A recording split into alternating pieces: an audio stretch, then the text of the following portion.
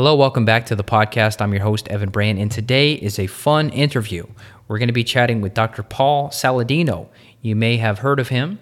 He is a guy who wrote a book called The Carnivore Code. Mark Sisson did the foreword for that book, and he is really shaking things up, and I'm super glad that somebody like him is pushing this conversation to the mainstream, because Lord knows we need it, and Paul is here to help us do that. So without further ado, let's dive into this podcast all about him and his trip to Africa and much more about the carnivore lifestyle. If you need help clinically, check out my site, evanbrand.com.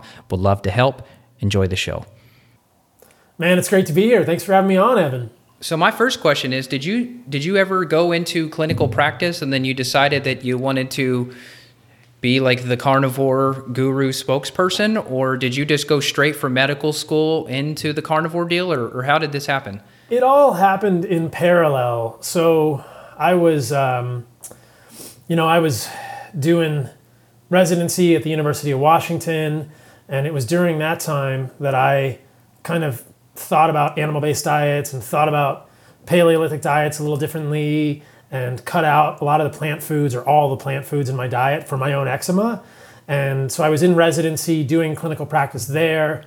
And then I finished residency and had a virtual practice, kind of a virtual, root cause based practice as a physician. And then I've continued to maintain that with a small select group of clients. But most of what I do these days is writing and thinking about things and researching and podcasting and debating people whose views are different than mine respectfully, but trying to share the different perspectives on things in hopes that these ideas, which I believe are fairly unique, will be helpful for people in their own lives and improve their quality of life.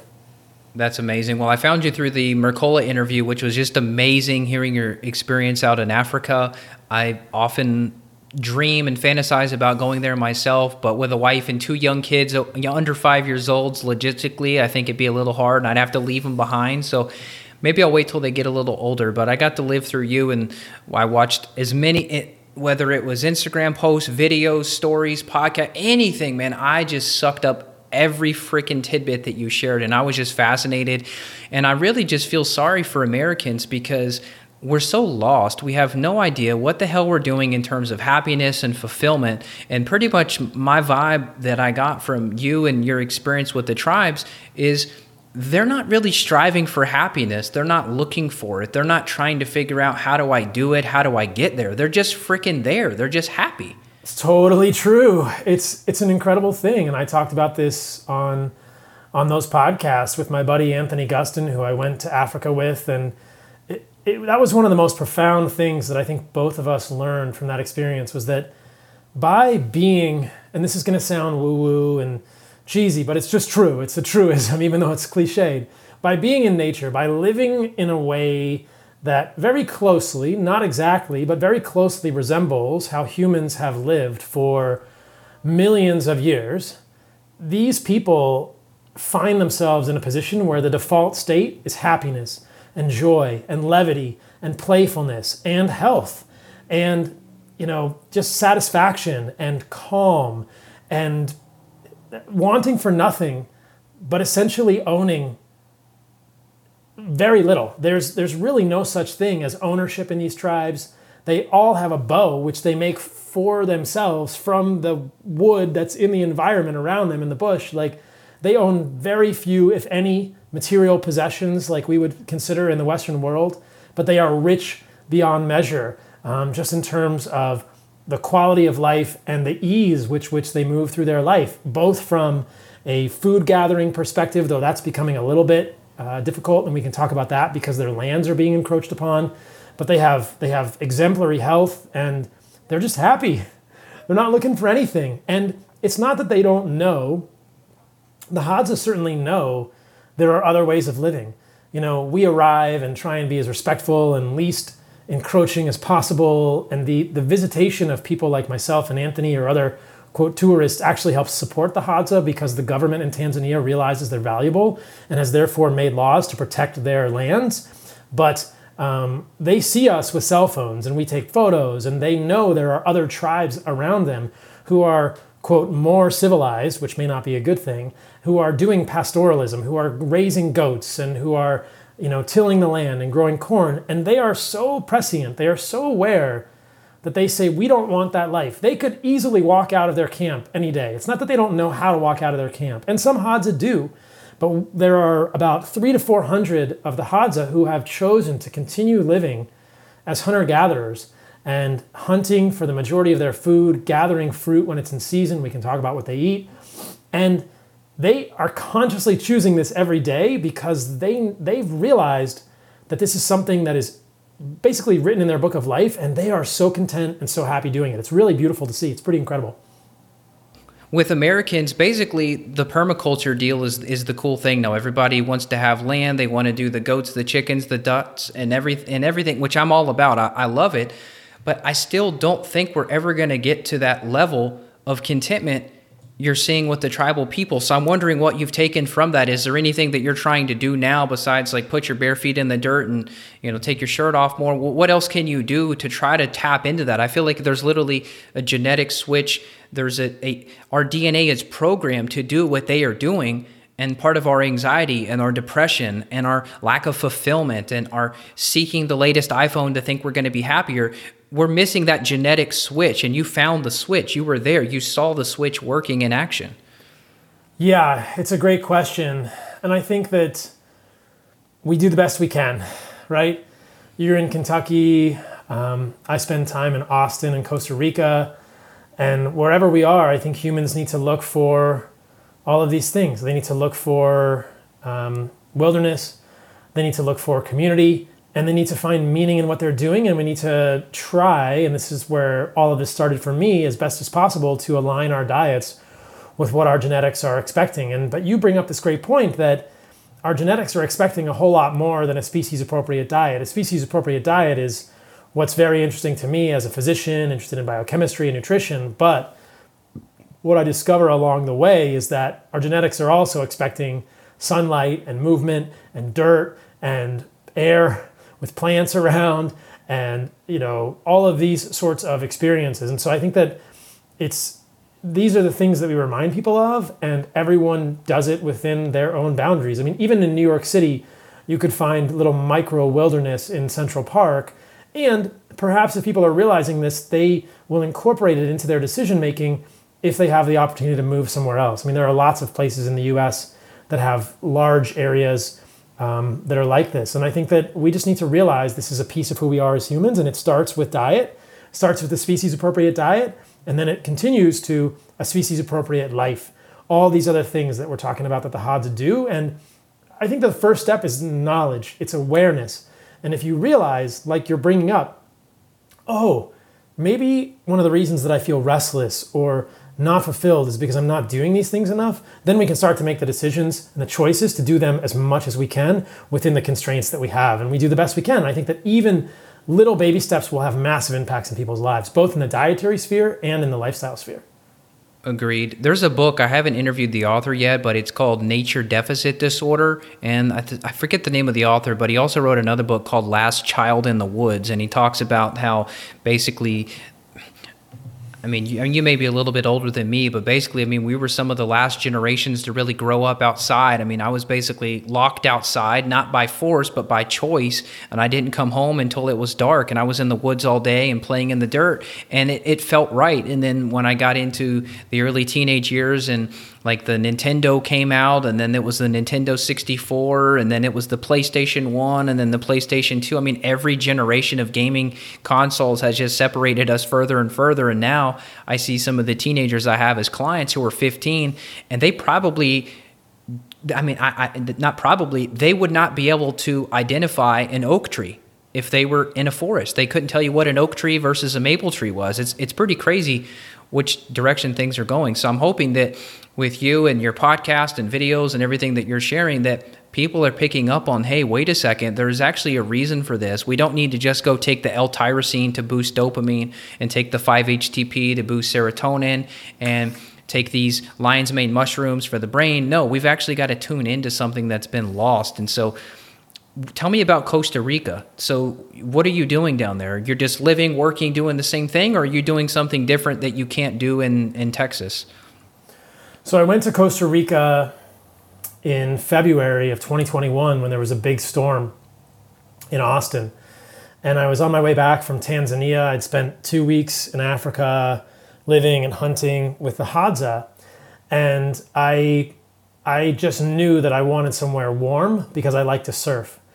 And so I kept hearing about this town on the Guanacaste Peninsula of Costa Rica. And so I went there expecting to be there for 7 or 8 days. And I ended up staying for 2 months, and it's really been quite life-changing because it was exactly what we're talking about, especially coming from Africa and having all of these concepts fresh in my mind. There is a phrase that I've used in my social media to try and make this more approachable to people, and it's the idea of the remembering. And you even said this a little bit, remembering where we've come from as humans, how we lived, how we ate, how we interacted with other humans in our tribe. And when I got to Costa Rica, it was my version of the remembering. It's a town, it's a small town on the coast with amazing waves and warm water. So I have things that I love to do in nature that challenge me, that put me in a flow state, that put me in a little wilderness in the ocean. And then there's jungle, to be in all the time. It's not very developed. It's a little bit developed. I have access to grass-fed meat and organic fruit, but there's not a lot of development there. There's not a lot of concrete. There's a much slower pace of life. Every time I pass someone on the street, I say, hola. Everyone talks to people, talks to each other. It's such a smaller community. Everyone in town because it's a tiny space. You see people driving down the one road in the middle of town, which is a dirt road. You see people walking, and it's this more of a village vibe. So for me, it was really a realization that, hey, this is a special place. I love to surf. And I think it's okay as humans to have something. I think it's actually vital that we have something that we love that puts us in the flow state, especially if it's in nature. And for me, that's what surfing is. And I'm a pretty mediocre surfer, getting better gradually, but it's been amazing for the last 2 months in Costa Rica to surf every single day, to wake up before the sun, to be in the ocean at sunrise, to surf every single day, to fight the things I'm scared of, to go on bigger waves than I want to or that I thought I could make. And then to gradually grow and to push myself, to push my body in nature, and then to be in an environment that is so really pristine in so many ways. It hasn't been farmed, it hasn't been monocropped. There's nobody spraying pesticides everywhere. It's not paved. There's no paved roads in the town.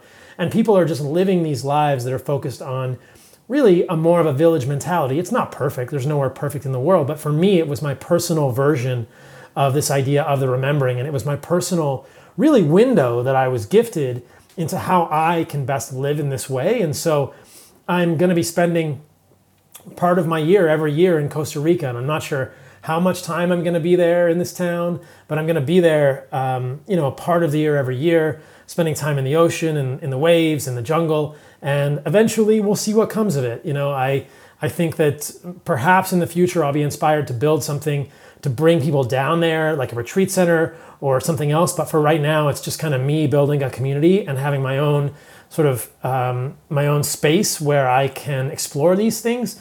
And the reason that's important is because I feel like it helps me be the best version of myself. Believe me, Evan, every day I am reminded of the importance that the work that you and I do, because there's so much misinformation out there, and the work that you and I do to correct this misinformation is very hard. And so it's really encouraging and it really bolsters me to have a space where I can feel alive, where I can feel nourished as a human being in my soul, and be in the wilderness and be in the ocean and be in the sun. And that gives me the battery power, that gives me the power, the energy that I need to do this work, to come back every day and do the work, to really share the message in the most clear way that I can, that I think will be helpful for people and help them improve the quality of their lives. So it's like, I think that sometimes within the United States, we feel like it's selfish to take care of ourselves. And nothing could be further from the truth. Like, if you're not the best conduit for whatever it is, love, care for your family, creative decisions at your job, then we're selling ourselves short. And so I love the idea of really focusing on ourselves to be the best version, whether it's father, mother, brother, sister, whatever. Me as like a speaker, somebody that's trying to share information and challenge the mainstream medical paradigm about human health. So that's what Costa Rica is about for me. Well, I got to get down there. It sounds like my staff member, she's a functional medicine practitioner too, she's been down there and she said, Evan, I don't want to come back. And I'm like, well, you work virtually. That's fine. You don't have to. But she ended up coming back to Texas anyway. And she's ready to get back down there. She had a kid, but otherwise she'd be back down there.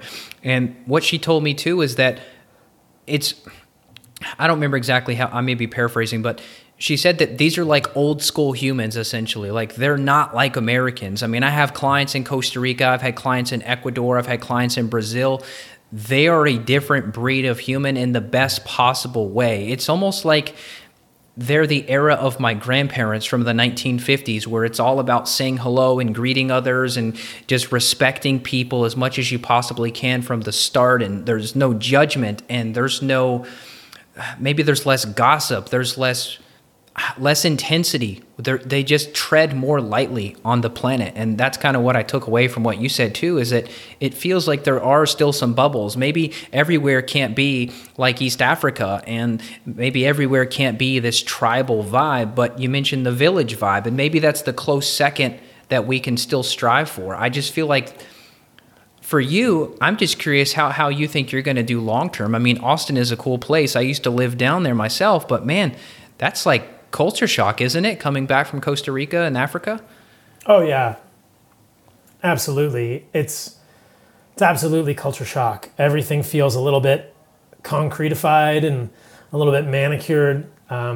People are not quite as open and friendly, and that's just culture. It's not the quality of the people. It's just, as humans, we do what the tribe around us does, and it's a much more disparate, separated tribe here in Austin. So it's been a culture shock, but that's always instructive, I think, for me. And I think that the goal in the future will be to bring as much of Costa Rica back to the States as I can. Ultimately, I think the United States is an amazing country, and we enjoy incredible freedoms.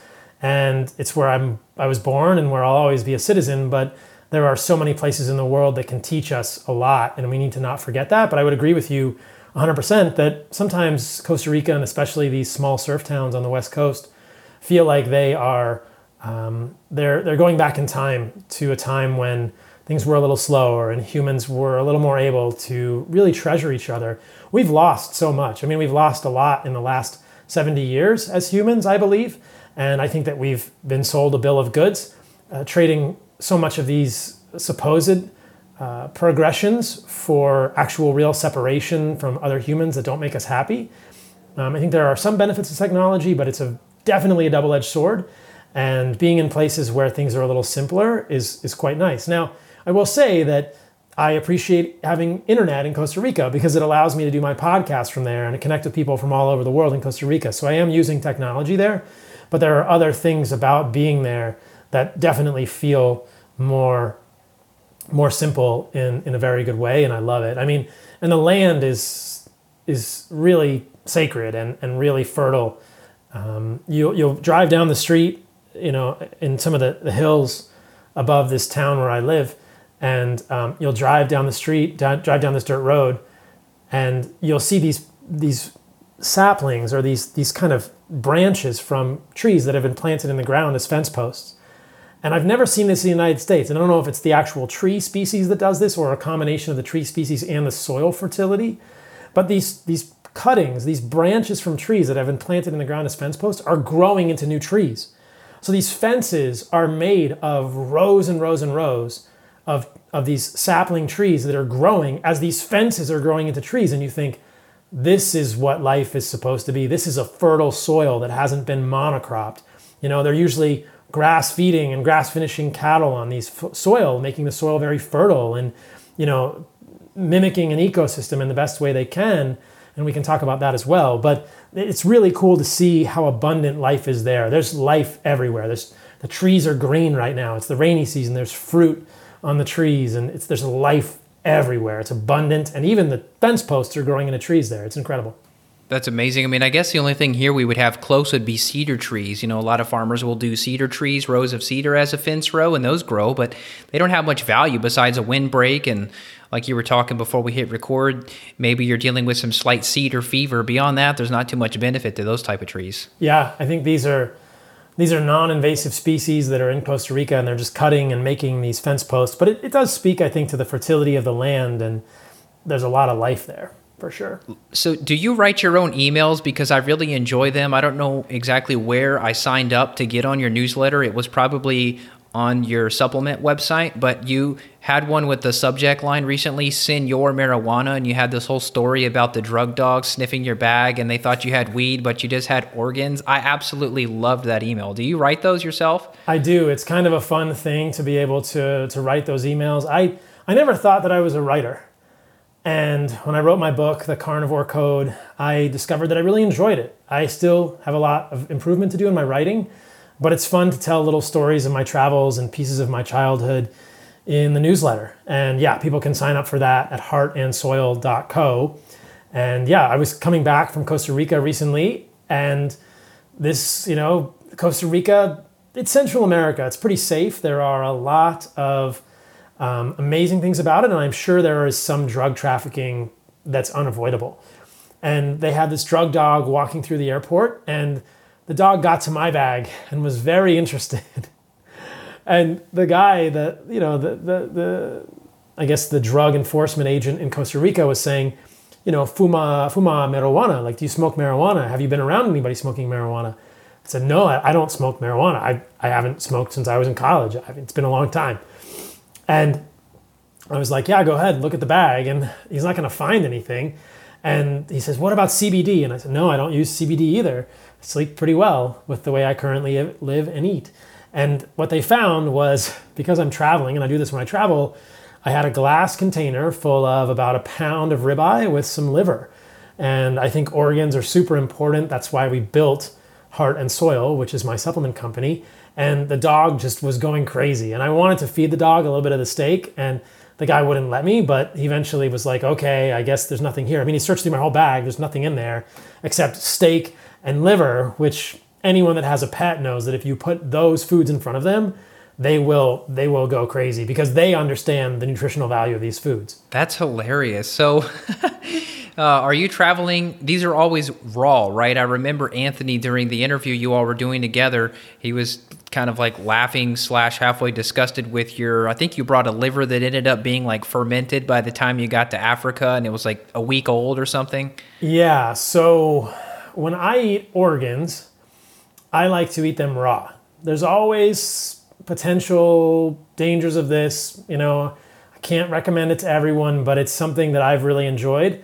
I've found raw liver, and I always source from grass-fed, grass-finished, regenerative farms to be really good. And so when I went to Africa, I had about a pound of liver in a jar, or a little less than a pound. And I thought, well, I also brought, because I was going to Africa for a few weeks, I also brought desiccated, so freeze-dried supplements of organs that we make at Heart and Soil. But I wanted to eat the fresh liver for as long as I could. And it kind of became this game that the liver just got more and more fermented. And I'd heard about this in circles. People talk about high liver or high meat, which is fermented meat, fermented liver. And it got to the point where I just thought, you know what? I'm just going to keep eating this liver fermented more and more and more every day. And yeah, after 2 weeks, I think it took me 2 weeks to eat that fermented liver. And by the end, it was completely fermented. And it's not a smell that any of us in the West have ever encountered. I still was able to eat it with no adverse ramifications at all. But I was also glad that I had brought some of the desiccated freeze-dried organs when the fresh liver ran out. But getting organs in my diet is a priority for me. I think it's something that's been left out of the nutrition conversation in so many spheres. Even in the paleo sphere, I've never heard much conversation about organs. I'm sure it's something you talk to your folks about. But in the broader paleo sphere, I haven't heard many people talk about organ meats, liver, heart, spleen, kidney, pancreas, those type of things. But when I was with the Hadza, man, they eat the organs first, just like I had imagined and read that they would. If you look at hunter-gatherers, they always eat nose to tail. They don't just kill an animal and eat the tenderloin or eat the backstrap and then just throw everything else out. They eat every single part of the animal. The only thing they don't eat is the lower intestines, which they give to the dogs. But they will eat the stomach, they will eat the kidney, they will eat the pancreas, they will eat every piece of that animal. They will eat the brain, the heart, the liver, and they understand that these things have unique value for them. And when you ask them, they can say that over hundreds of generations, they've realized that if they don't eat these organs, they don't feel as good and they're not as fertile. And they have all these traditions. I mean, you can look across hunter-gatherer tribes. Organs are uniquely regarded as beneficial for humans, and certain organs are given to men and women if they're hoping to conceive, or if they're sick, or if they need more vitality or whatever, but they're used as really the most sacred part of the animal because they're a little bit more rare than the meat. And so we hunted with the Hadza. We killed a baboon, which is something that will offend many with delicate sensibilities, but it's just how this tribe in Africa lives. And the first thing we did was eat the organs and share them as a tribe. And that is a happy group of hunter-gatherers when they're eating baboon liver and baboon heart and baboon lung and kidney. And the next morning we got to their camp and they were roasting the skull over a fire, and I ate baboon brains. And every time I talk about this, people are like, what about prions? And aren't you going to get sick? And if you actually look at it, there are no recorded cases of prions moving from primates to humans. It's mostly hearsay and wives' tales. There are no recorded prion diseases in baboons ever even doing anything similar at all. So and the Hadza do it every day of their lives. And so you think, you know what, this is what I want to do. I want to get fully embedded. I'm going to do this. And if I were to ever get sick, it would be part of the experience. And I am not going to, especially traveling all the way to Africa and being with these people, like the brain is very nutritious. They treasure the brain, primarily because it's quite fatty. And there was no way I wasn't going to eat that brain. And I haven't had any ramifications of it since. So if you know, maybe in 6 months, if I start drooling and the quality of my podcast declines, I got a prion disease, but it's never been documented. Anyway, the importance of organs is tantamount and is paramount. And, we can't ignore it. And a lot of people may hear me talking about organs and think I would never eat that. And I heard that over and over as I got more interested in eating organs from like my mom and my sister and other people I knew. And so that was why I built Heart and Soil, which is my company that makes these desiccated organs, that makes it so much easier. But it's so interesting to see that, and we get these emails hundreds of times a day from people, just taking a capsule full of freeze-dried, which is a great way to preserve the nutrients, organs, can be the spark, that just the first domino that tips people because they feel it. They feel something, they feel better when they get these unique nutrients. And our goal is just to provide an easy first stepping stone for people, and they can feel a little better and realize, aha, now I should make all these other dietary changes and lifestyle changes and really proceed on with all of the changes in their life that are going to help them be so much better. But yes, that's a long-winded way of saying that I did bring a jar of fermented liver to Africa, and it was amazing. That's incredible. So, I mean, you look at the fertility issues we have now, you see stuff about sperm counts going down. Pretty much anybody who knows anybody, they've had miscarriages. My wife and I luckily had no fertility problems at all. It was literally like, hey, honey, your ovulation's tonight. You want to make a baby? Yeah, sure. And then boom, that's how we did it for both of our children. And it worked perfectly. And I don't say that to brag, maybe a little bit, but really just to say that like when you're fueling your body, there's not a fertility crisis. And you see all these in vitro fertilization clinics, they're paying $10,000, sometimes $20,000. We've seen some of our friends go down that rabbit hole. We've tried to push them towards organ meats and towards just simply getting a full complex B vitamin. I mean, just very simple stuff, and they just won't do it. They'd rather just smoke a cigarette, drink a Mountain Dew, and pay $20,000 to get IVF. And it just blows my flippin' mind because the mainstream world is not talking about this. These fertility doctors should be selling organ supplements. Instead, they're selling these shots that you're doing every day and these hormone therapies. I mean, it's just absolutely mind-blowing. I wonder what we would find out if we were to get people on. That'd be a cool study. Get people on, like an infertile person, get them on a bunch of organs, and then retest hormone levels. Look at testosterone, look at estrogen, look at sperm quality, sperm quantity. Have you seen anything like that? Does anything like that exist? Well, no, not a formal study, but I've heard that multiple times from people. I mean, I got an email a few weeks ago from a woman who's a functional medicine practitioner, and she has a couple she's been working with who tried everything for fertility. They tried Chinese herbs, acupuncture, in vitro, everything. And, howling at the moon, doing handstands, whatever. And they did two things. They started taking organs, and they chose desiccated organs like we make at Heart and Soil, and they started an animal-based diet. So they cut out a lot of the foods that I think could also be triggering issues for humans. They basically started doing a diet that consisted of a lot of good quality meat and desiccated organs, and then what I would consider to be the least toxic plant foods. And lo and behold, they conceived. And you hear this over and over and over. I actually did a little mini podcast on my podcast, which is called Fundamental Health, on fertility recently, because one of the guys on my team here asked me, he said, I have so many women friends who are worried about fertility. And it's interesting because even in Costa Rica, I've had many conversations with people who say, young couples that I've met there, and the woman always says, what about fertility? Will eating a diet like the Hadza or an animal-based diet help me with fertility? And my answer is I really believe it will, because it eliminates a lot of the foods that can be problematic, and it puts in so many of the nutrients that people are missing. But if you dig into the fertility and infertility research, you don't have to go very far. Even a quick Google search or a quick PubMed search will show you multiple papers showing that nutritional insufficiency and underlying autoimmunity, two things that thinking about your diet and moving more toward an animal-based diet can fix. These are the leading causes of infertility. And like you said, the tragedy is that so many people won't make these lifestyle changes. And I think that's just human nature, that we have to feel something. We need that spark to feel something to actually change the way that we behave as humans. And for some people, they won't do it, or they don't believe that it's the answer. But I think so much infertility would be helped by adding organs and taking out many of the most toxic foods, primarily starting with things like seed oils, corn, canola, safflower, sunflower, and processed sugar. But then I think there's also people who react poorly to vegetables. And that's a very controversial part of my message, but it's one of the things that makes what I'm saying quite unique. Well, I never go towards organic steamed broccoli and eat it and say, wow, that broccoli was like so fulfilling. If I have a ton of grass-fed butter on it, I'm really content. But if it were just broccoli, I'm probably not going to eat it at all. And, when you walk around the woods or the jungle, this all becomes pretty clear. I posted on my Instagram the other day a picture of me jumping off this waterfall in the jungle in Costa Rica, one of the other benefits of being in Costa Rica. And as I was walking to the waterfall, I was seeing all these plants in the jungle. And jungle's a very, very green place. There's green leaves everywhere.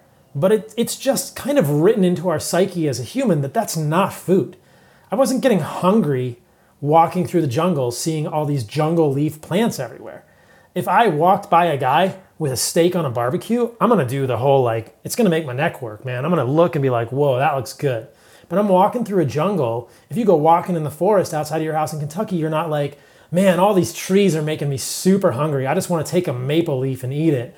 Or this oak leaf looks good. Or man, that's cedar. I'm gonna go munch on some cedar leaves. There's just not a whole lot edible in the plant kingdom. If you think about it, 99.9% of animals are edible for humans, but less than 20% of plants are edible, meaning that more than 80% of plants will cause massive GI issues, nausea, vomiting, diarrhea, or kill you if you eat them. Plants are defended.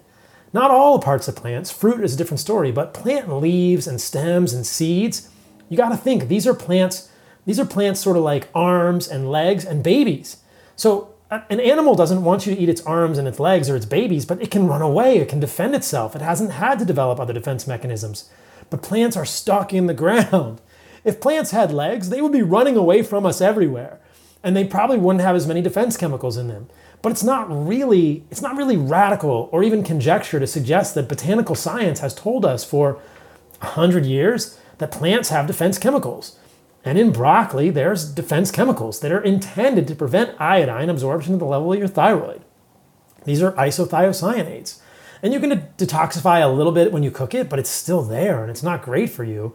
And so if you're out hunting with the Hadza and they see a broccoli, brassicas don't grow wild in Tanzania, but theoretically, if they see broccoli and they see a deer, they're not going to stop and eat the broccoli. They're going to go hunt the deer. The Hadza, our ancestors, hunter-gatherers, invariably do this. They think about hunting 24 hours a day. They dream about hunting. They use animal meat and organs as the main food in their diet. It's the thing that they want to get all the time. It's the most precious thing. It decides the reproductive success of a male is how successful as a hunter he is. And the health of their children is directly tied to how much meat they can bring back to the tribe. So they're not celebrating when somebody goes back and brings a tuber. They're like, oh, okay, we'll eat this tuber. It's okay. And interestingly, with the tubers, they spit most of the fiber out. It's not even digestible.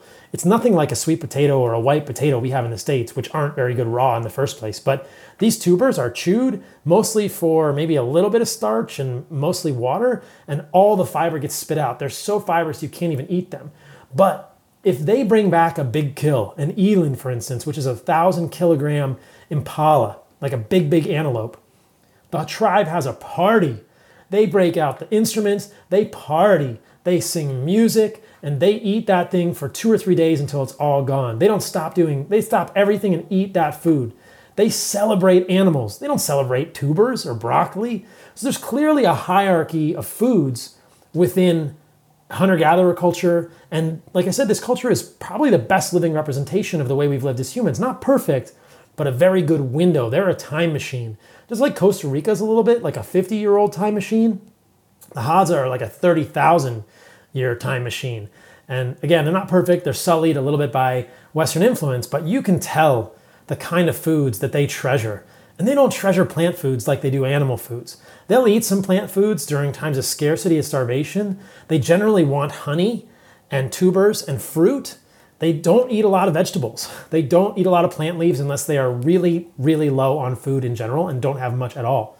So that's really been the focus of my work, helping people understand that, hey, animal foods are what we've always sought as humans. They've been incorrectly vilified by badly interpreted, mostly observational science that doesn't actually show how valuable they are for humans. They are full of unique nutrients, especially the organs, that are critical for fertility and vitality and libido and good body composition and mental clarity. And yet, mainstream medicine says they're bad for us. What an evolutionarily inconsistent thing. Don't forsake eating animal organs and meat because you think you must eat that salad that makes you fart, that gives you GI issues, that gives you bloating, or that makes you break out.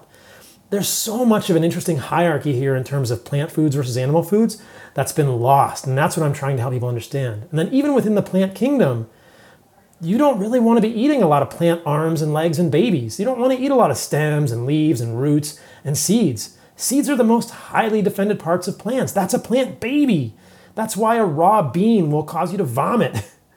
They're so highly defended. So many digestive enzyme inhibitors, so many things in there that are trying to prevent you from eating them that we've ignored based on really poorly constructed studies. It just makes sense when you think about it evolutionarily and you dig into the science just a little, you'll see, oh, beans are full of lectins, which can be problematic for the gut. And then all these seeds cause so many digestive issues because they're full of digestive enzyme inhibitors. And the nutrients that we think are so valuable in those foods are present in larger quantities and more bioavailable in animal foods, especially meat and organs. So there's really a lot of clarification that comes from thinking about which parts of plants are really trying to get eaten, and it's really mostly the fruit, and which parts of plants they don't want us to eat, and then digging a little bit into all these defense chemicals, and then understanding, oh wow, I don't really need to eat kale.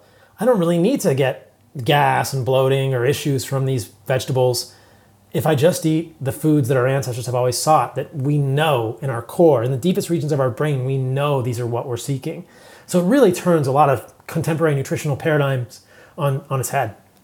It's amazing. And I could just listen to you talk about this stuff all day. I'm really enjoying this. And even some of the, quote, advanced or more functional nutrition courses I've taken, it was very vegetable heavy, and it was pushing 5, 6, 7, 8 servings of leafy greens per day. And I tried it. I went down the vegetable rabbit hole. I was still obviously eating animal protein at every meal 3 times a day at least, if not a snack of a grass-fed beef stick or something.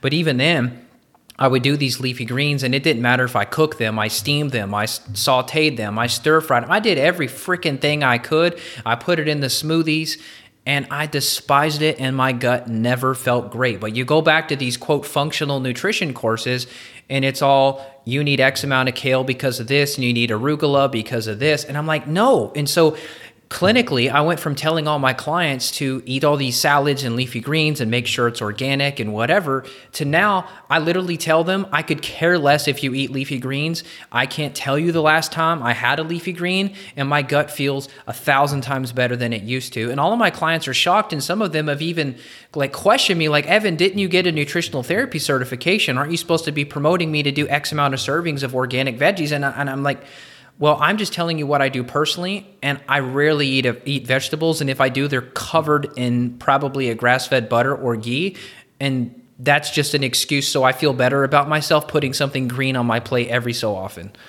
There's so much propaganda there, and you even said it. You feel guilty not putting something green on your plate, but I'm here to tell you, you don't need to feel guilty about that. So on my Instagram, which is @CarnivoreMD, There are a couple of testimonials that just happened in the last week. Chad Mendes is a really well-known MMA fighter. He fought Conor McGregor. He fought Jose Aldo. And he posted about his psoriasis on his legs, which was profoundly bad. Psoriasis is a scaling, patchy condition that's pretty itchy and uncomfortable for people. And he went on to an entirely animal-based diet. So he did just meat and organs and fat. And in 2 months, anyone who goes and looks at his Instagram or my Instagram where I reposted his will be astounded at how improved his psoriasis is. But if he talked to any of these traditional functional medicine practitioners, they would never have told him this was even an option. And I'm not saying everyone on the planet needs to stop eating all vegetables. What I think is important with this message is to really share the idea that if you are not thriving, if you have autoimmune diseases or low energy or obesity or low libido or poor sleep or mood issues, consider the possibility that the foods you are being told are the most healthy are potentially not that healthy at all. And by this, I'm referring to vegetables. And if you are struggling, if you are without hope, turn everything on its head and think about what I'm saying here with Evan. And Evan's experience too corroborates this. Make your diet more meat, more organs, either fresh or desiccated, and cut out those most toxic vegetables. You can still include some plant foods, and I have a whole infographic people can get that talks about what the least toxic plant foods are, and we can talk about that as we wrap up or whatever you want. But I think that simple transition is profoundly healing for so many people. We see improvements in infertility and mood stuff and psoriasis. My other friend today, so here in Austin, there's a guy, really well-known guy in the ketogenic space, Logan Sneed. And he had a glioblastoma multiforme. He had a cancer that's usually fatal in his brain, and he's young. And he's done a ketogenic diet after that, and it's kept the cancer in remission. But he just sent me a message today with 2 pictures of his hands. And he said, Paul, I didn't think carnivore or an animal-based diet like you're promoting was a good thing. And I was doing keto and eating tons and tons of vegetables all the time, and my psoriasis stayed bad. And I never thought about what it was. And then I thought, heck, why is my psoriasis so bad? I'm just going to do an animal-based meat diet with organs and whatever, right? Just meat and organs. And he said, in 5 days, my psoriasis is better than it's ever been in its life. And you can see the pictures of his hand. They're striking. And so this is a really counterculture message, but I think it's really important that we share it with the community and as widely as possible. Vegetables are not an essential part of the human diet.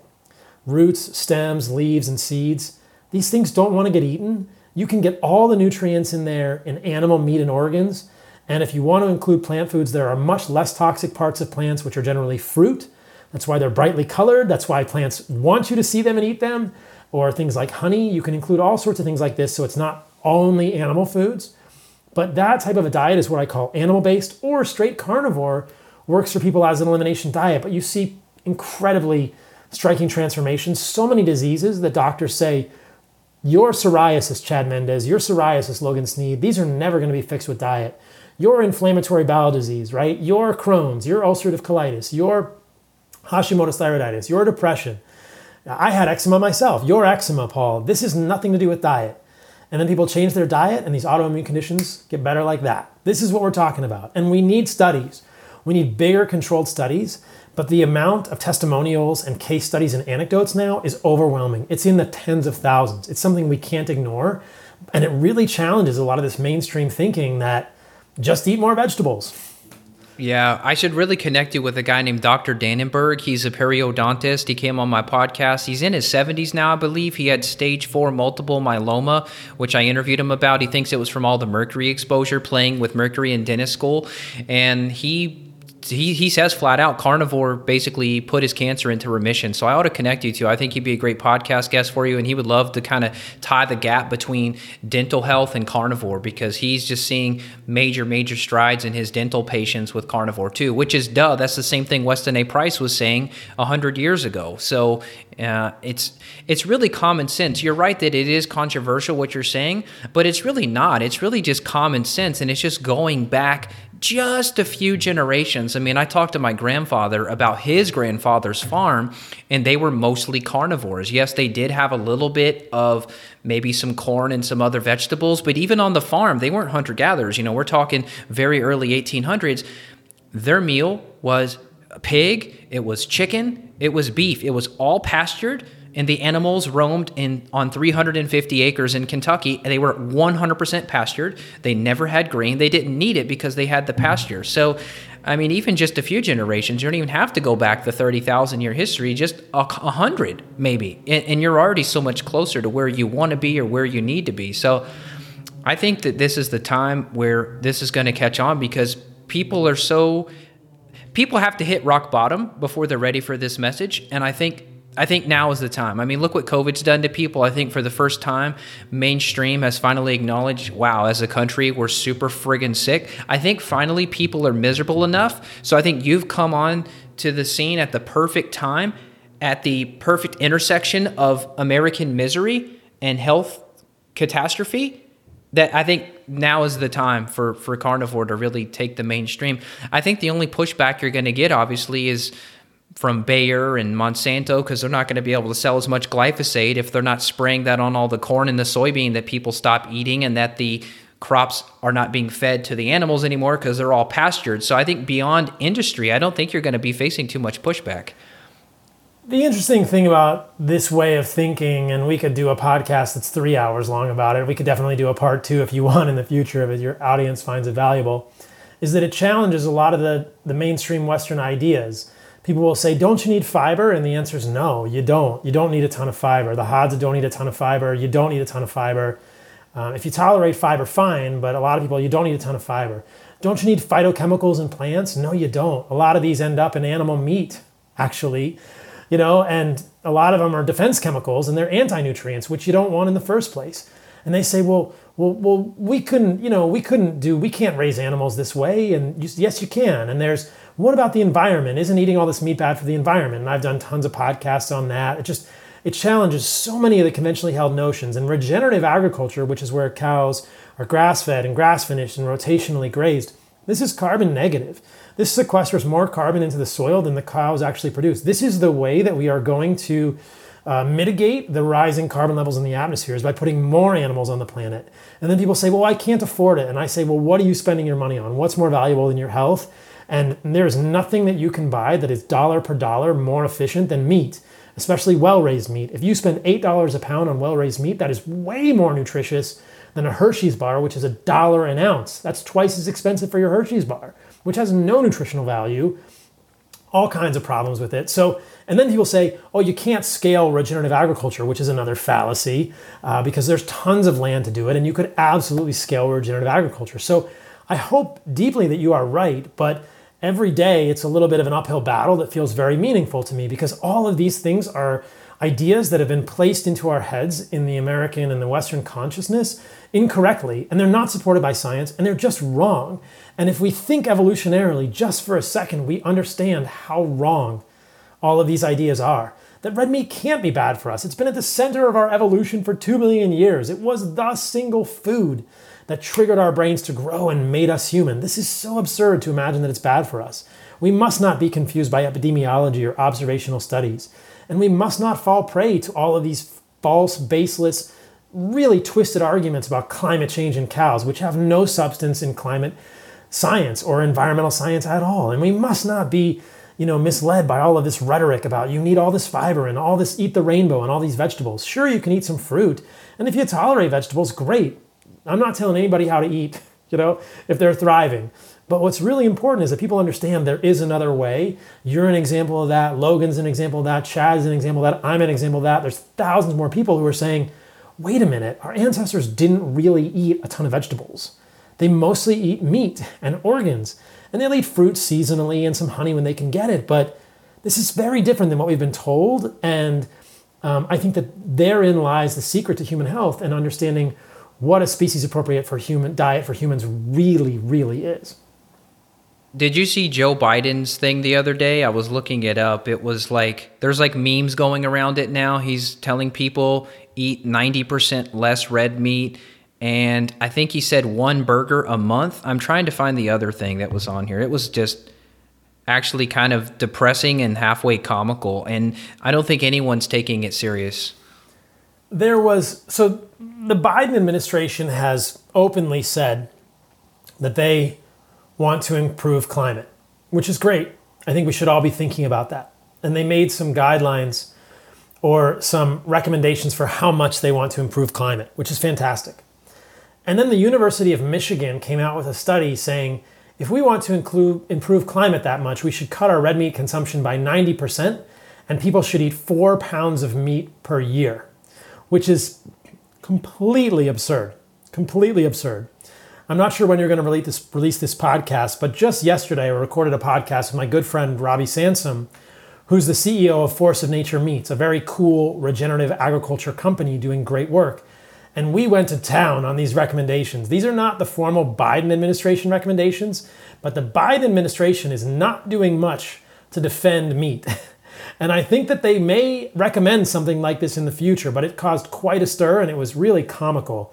That would cause a catastrophe in human health. And as we talked about, the answer is not limiting our consumption of beef. The answer is more animals raised properly on the land. And the way that we get that is by voting with our dollars. Okay, so it may have been somebody who was just trying to conflate it as saying Biden said it or that was his recommendations, which is not surprising that it would be a little bit misleading on social media. But I'll have to check out the podcast and we'll link to it for people too, because I think that'll be amazing. So just walk us through like a typical day for you. We did this with Dr. Dannenberg and it was so boring. And that's one thing I want to mention here is that this is so easy. It's actually... And me as the main chef for my wife and my kids, it's actually made my life so much better because I used to have so much stress. Like I would take a 2-hour lunch break from clients. I'd run upstairs. I'd have to cook this. And then I felt like I had to have some rice with it or some sweet potato. And then I had to have some peas or some broccoli or whatever else. And now I could literally just go up there and I could just make a steak and everyone is content now. So it's made my life so much easier. So for people dealing with autoimmune diseases or fatigue or any other problems, if you're so freaking tired that you can't just go upstairs and throw a steak on the grill or on a skillet for 2 minutes each side and be done with it, then you really need some help, but hopefully you have enough energy to at least do that. So would you just run us through like a breakfast, lunch, dinner, snack for us? Absolutely. I generally eat 2 meals a day. I like to do time-restricted feeding. It's just what works for me. I'll eat breakfast around 8 or 9 a.m., and I'll usually eat dinner at 3 or 4 p.m. I don't like to eat late because I don't like to kind of interfere with the sleep. I don't like big meals late at night. So I'll usually eat 2 meals a day. I'm not really a snacker. If I'm going to eat, I'm going to eat. And this is just what works for me. Find out what works for you. But both of my meals are pretty similar. And people always say, don't you get sick of this? And I say, no. I've been eating this way for about 3 years now. And there is not one single meal that I have come to the table and I have said, oh man, another grass-fed ribeye steak. This is torture to eat this. They're always delicious. And I think if anything, this is the clearest indication that as humans, meat and organs are good for us. I've never gotten bored of this, right? I don't use food as entertainment, but every single one is delicious. After we get done with this podcast, I'm going to eat dinner. And believe me, I'm already looking forward to a grass-fed ribeye steak or a grass-fed chuck roast or a grass-fed hamburger, right? I never get sick of meat. But many people think you will, and it generally doesn't happen unless you are very much using food as entertainment, which is a whole separate situation. People must prioritize and choose what their main focus is. If you're really focused on health, then you're not using food as entertainment, and those two are often counterproductive. So in the morning, I will get up and I will eat a pound of ribeye steak. I will have usually some liver with it. I'll have about 2 ounces of raw liver, some desiccated organ capsules. I'm loving a number of the ones we make at Heart and Soil right now, like skin, hair, and nails. And then I will have a little bit of fruit. And people may say, I thought you were the carnivore guy. Why are you eating fruit? Well, what I found for myself after a year and a half of doing a strictly sort of low carb, zero carb carnivore diet was that the inclusion of some less toxic carbohydrates, and I would consider those to be fruit and honey, really improved my electrolyte balance and my sleep. And I thought, okay, this makes sense. I had to think about this. Like, I think ketogenic diets and low carb diets are very beneficial for humans on a cyclic basis. But generally speaking, if people do ketosis too long, they usually run into problems with electrolyte balance and other issues. If people have underlying diabetes or metabolic dysfunction, definitely do a low carb version of this diet and don't eat a lot of fruit and honey like me or Evan. But I'm very metabolically healthy and I've worn a continuous glucose monitor from a company called NutriSense.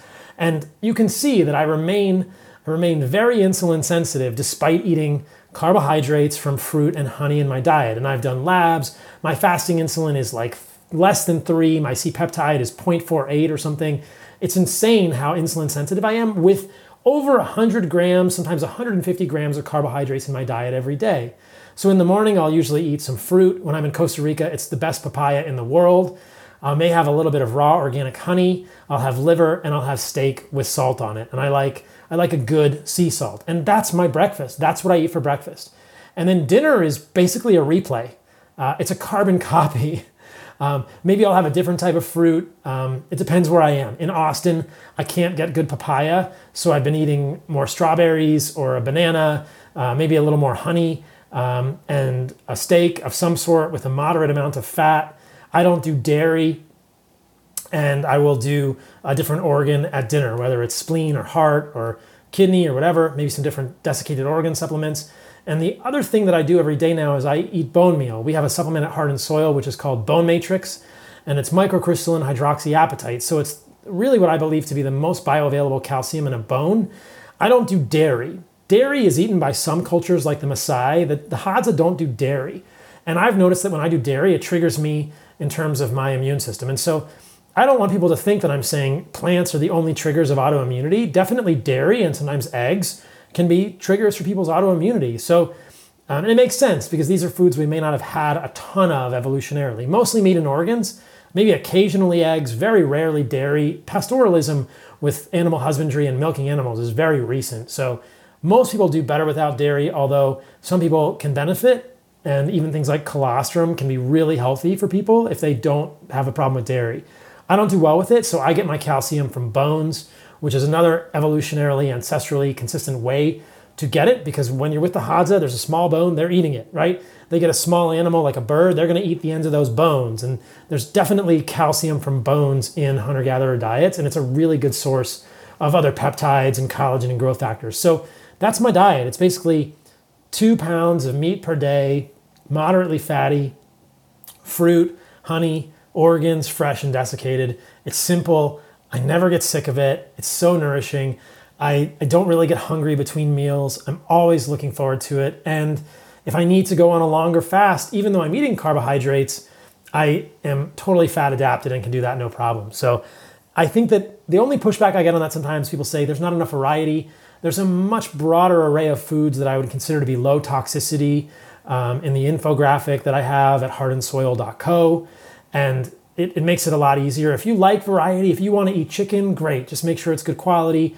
Fish is fine. Just make sure it's low mercury, low heavy metals. People can eat turkey or bison or duck or goat. You know, there's all kinds of meat that you can eat. Chicken, like I said, is fine for variety. But I've just found that, gosh, a good grass-fed, grass-finished steak is hard to beat. Wow, so you're 100% beef. You don't do any chicken or turkey or duck. I mean, if somebody handed me a really nice duck breast with that good fat layer on it, I would eat it.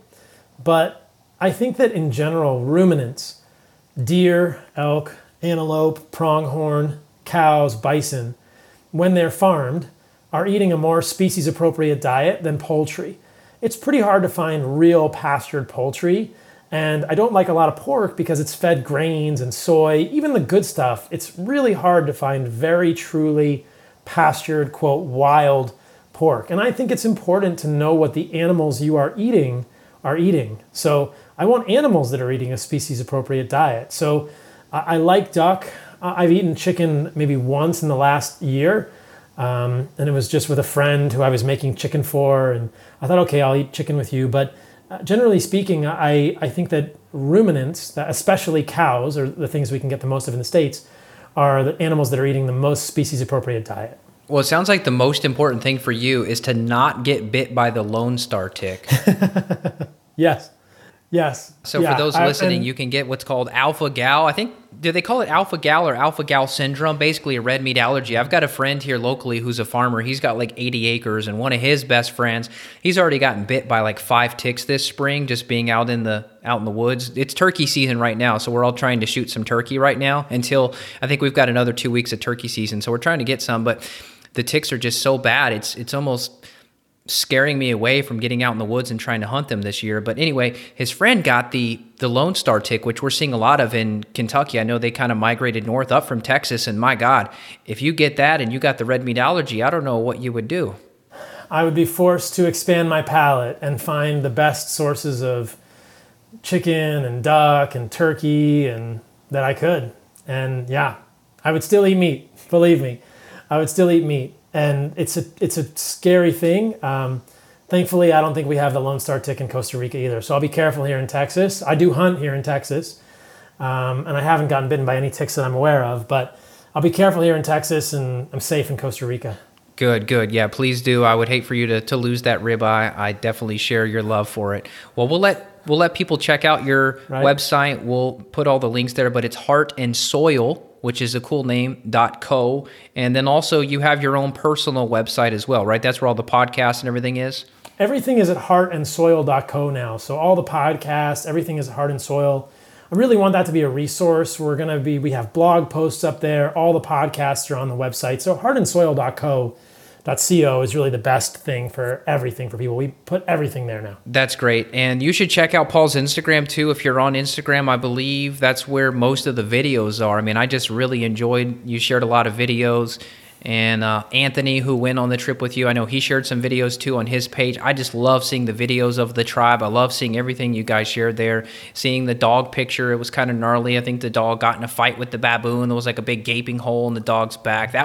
I just love seeing real life. I mean, we're just so disconnected from real life now that that's part of the reason that I do hunt, because it really connects me. And to take my daughter with me, and for her at age 4 to see a buck cut wide open, she didn't react to it at all. That was an amazing thing about having my daughter with me, is learning that they don't have a filter that teaches them this is bad or this is not right or this is gory. I mean, I was pulling out the lung. The lung was just disintegrated in 50 pieces from the 30-06 round that I shot through the deer. And I'm like, look at this. Look at his lung. It's turned into 50 pieces of lung. And she's like, whoa, that's cool, Daddy. And it was perfectly natural. But I mean, if I were the typical dad not exposing their kid to that, those kids would freak out and they would, you know what I'm saying? It's just, we've lost our humanness. That's all. And you already know this. I'm just preaching to the choir at this point. But I love it, man. We've lost connection with our food. When the hunting and harvesting of animals makes us queasy, we are too separated from nature. And hunting seems overly violent to people until they're forced to live in the wilderness. I mean, the Hadza do this for sustenance, and they are grateful for the animals that they kill. And you, I'm sure, are grateful for the animals you kill, and they nourish you and allow you to do good work that you do. And so we should not feel guilty about this. I would actually encourage everyone to hunt as much as you can, because it connects you with your food. When you know the story of the animal you are eating food is more of a sacrament. It's a totally different experience. This is the only bad thing. This is just a little miniature rant to you. Even if I wanted to become like a full-time hunter, I couldn't because of the Fish and Wildlife regulations. We're only allowed 2 turkey per season. We have 21 days per year to hunt turkey, and I can shoot 2 turkey per season, but I can only shoot 1 turkey per day. And that's going to take 2 separate trips for me to take away from clinic, away from the kids, or if I bring my daughter, and we're going to sit out in the blind for like 3 hours possibly from, 5 a.m. to maybe 8 a.m. Hopefully in the morning, a gobbler comes by. We shoot 1 gobbler.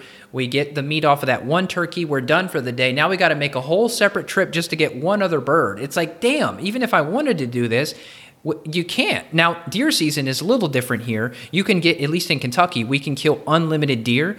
You can get 1 buck per season, and then you can get, I think it's 2 or 3 does, but then you just get a new tag. So you could technically get unlimited doe. So it's a little better there, but man, it's like the regulations got in the way. Now, I know you have to have it because the deer in this state were literally almost hunted to extinction. There was only like a few hundred left. So we technically, according to my buddy who works at Fish and Wildlife, we're in the good old days now, because there are more deer now than there ever have been. There are more turkey now than there have ever been. But man, it's still challenging. It's tough, man. It's kind of like we talked about at the beginning. I think the important piece is realizing where we've come from and trying to make that a part of our lives as much as possible. It's impossible to get back fully, but even the fact that you're doing that is a step in the right direction. I mean, your daughter is going to grow up with a really incredible experience. So hats off to you, man. Thank you so much. Well, I'm really grateful for your time. I'm grateful for you sharing your experience. I'm grateful for your podcast and everything you're doing. I think you're a really important voice, and it certainly makes me look a lot better when I tell people stop worrying about salad and go check out Paul's podcast. It's really taken the load off of me clinically, and my staff is doing the same thing. We're literally just forwarding people the link and just saying, check out Paul, check out Paul. So thank you for making my job easier. It's really a blessing to get to talk with you, and I hope we can stay in touch. I love it, man. It's been a pleasure coming on, and I'm grateful to be able to add something to the conversation. I appreciate your work, and hopefully you and I and other people will just keep sharing the message with people and allowing them to understand things that'll lead them to really reclaim the birthright that's theirs, which is some pretty profound health. So it's amazing, man. Thanks for the time. Amen. Thank you. Take care. All right, I hope you enjoyed that podcast as always. If it sounded a little bit back and forth, like someone was talking through kind of like a TV interview style, where like there was a little bit of a pause, I tried to make it to where it doesn't appear that way. But if it felt a little bit disconnected from each other during that, that's why. It's because we were using a local recording app where we were recording our audio on each side. So there was a little bit of delay, but we tried to buffer out that delay and edit that out as much as we could. But if it sounded a little bit like satellite internet interview, that's why. So hopefully it was still enjoyable and you got a lot out of it. Just a little behind the scenes info.